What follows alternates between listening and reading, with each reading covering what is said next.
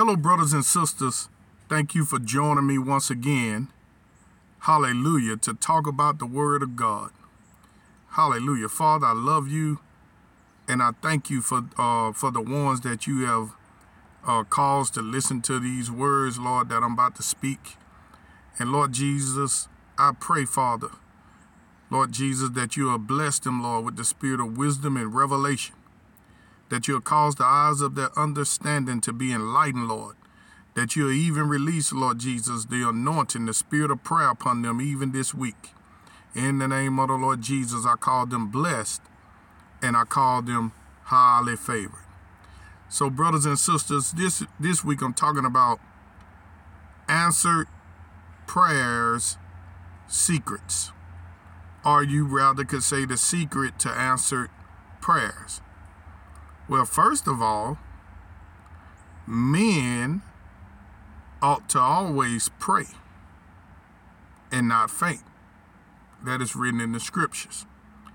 So all of us are called to pray.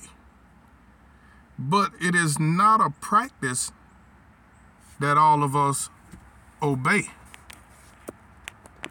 And we want to see, can we change that this week? So I want to challenge you all, those of you all that can do it. 1:00 p.m. every day this week. I want you to stop what you're doing. Now, if you're working, you can keep on working, but pray while you work. And I want you to spend about 5 or 10 minutes just thanking the Lord, just saying, Lord Jesus, I thank you. Lord Jesus, I praise you.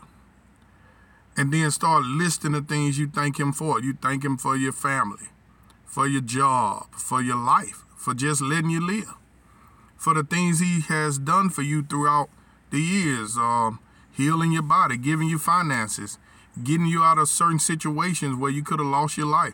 It's numerous things that's going to be sacred to every person. Call to remembrance those things and give the Lord thanks for that. Let's do that every day this week at 1:00 p.m. So you're gonna start off by telling the Lord you appreciate him, you love him. And then you're gonna spend another few minutes giving him thanks. That's how you enter into fellowship with the Lord. You always want to enter into fellowship with him, praising him and thanking him first before you start decreeing or asking. See, you want to always give him honor by praising him. Lord, I love you. Lord, I praise you. Lord, I thank you, Lord. Lord, you're so good. There's no other God but you. There's no other Savior but you, Lord Jesus. There's no other Father but you, Jehovah. Hallelujah. Blessed be the name of the Lord. Lord, I extol thee. I praise thee, Lord. I lift you up. Glory be to your holy name. Blessed be your holy name. And it is written, when praises go up, blessings come down. So first you praising the Lord and you giving thanks to him. Hallelujah. And then after that, you want to start decreeing over yourself what God said you was. Like, for instance, in 2 Corinthians 5, he said that you have been made the righteousness of God in Christ Jesus. He made him that knew no sin to become sin, that you might be made the righteousness of God in Christ Jesus. So you want to pray that way. You want to pray the scriptures. You want to say, Lord, I thank you that I am the righteousness of God in Christ Jesus. In Ephesians, there's another place that says you are seated together in heavenly places in Christ Jesus. So you want to say, Lord, I thank you that I am seated with you in heavenly places in Christ Jesus. Now you might say, well, I don't really understand that. Well, decree what the word says first, and then seek for understanding later. Like if God say you're the righteousness of God in Christ Jesus, and you know you've been smoking weed and snorting powder, say what God said first, and then we'll get the other part straightened out later. Actually, that's how you get the other part straightened out, by confessing his word, even if you don't understand it. What you're saying is, I'm going to say what you said, God. I'm going to say what you said, Lord Jesus, even if I don't understand it. So in Romans, the 5th chapter, and at the 17th verse, it says, For if by one man's offense death reigned by one, much more they which receive abundance of grace and of the gift of righteousness shall reign in life by one, Jesus Christ. Let's break this one scripture down. The word reign means to rule. R-E-I-G-N. It means to rule.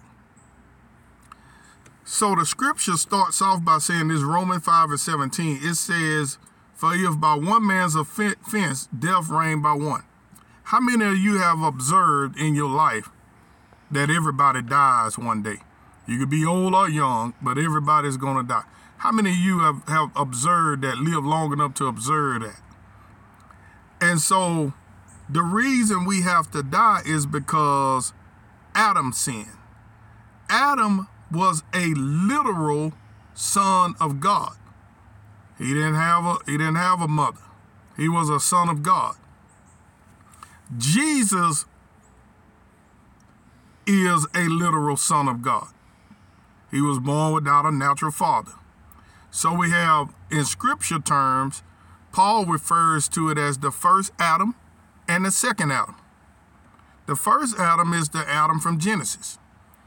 That was born, he was a literal son of God. Now, everybody else is adopted into the royal family. See what I'm saying? But the first Adam and the second Adam, who is Jesus Christ, they are literal sons of God. So if sin is imputed, that means righteousness can be imputed. God does not break pattern. So because Adam sinned, one man sinning, his punishment was death, right? I mean, everybody had to die. He said, the day that you eat of the tree of the knowledge of good and evil. I think some people miss that. They think it's a literal tree. But it say the tree of the knowledge of good and evil. So that means the fruit of it is good and evil.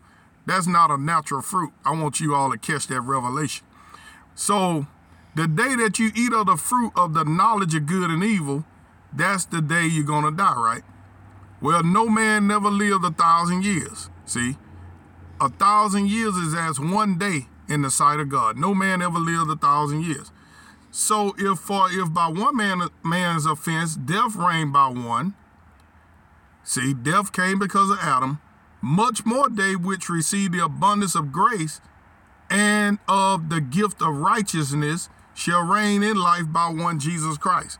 What I'm trying to tell you is, just like death passed on to us by being imputed, righteousness is imputed unto you when you believe on Jesus Christ.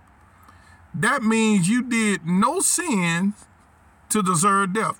You didn't sin to receive that punishment. Matter of fact, you could live holy now, you still gonna have that punishment of death because of one man's offense. It works the same way. Because Jesus was a perfect sacrifice, lived a perfect life, he was our Redeemer. Because you believe on him, you have eternal life and you have the gift of righteousness. Now, the secret to answer prayer, one of the secrets is a knowledge of your righteousness. I mean, it got to be in your heart that you're righteous. You got to know that you're righteous. You got to know it on a heart level, not just out of your mouth. It got to be in your mouth first, but it got to get down in your heart. You got to keep on confessing that I am the righteousness of God in Christ Jesus. Hallelujah. You got to get that in your heart. You've been made righteous by the blood of Jesus. When you believed on the Lord Jesus Christ, you became righteous. And that's going to be one of the secrets to your answered prayers. God is going to answer your prayer because you are righteous. Hallelujah. I got a lot to say, brothers and sisters. I'm just begun. I'm out of time.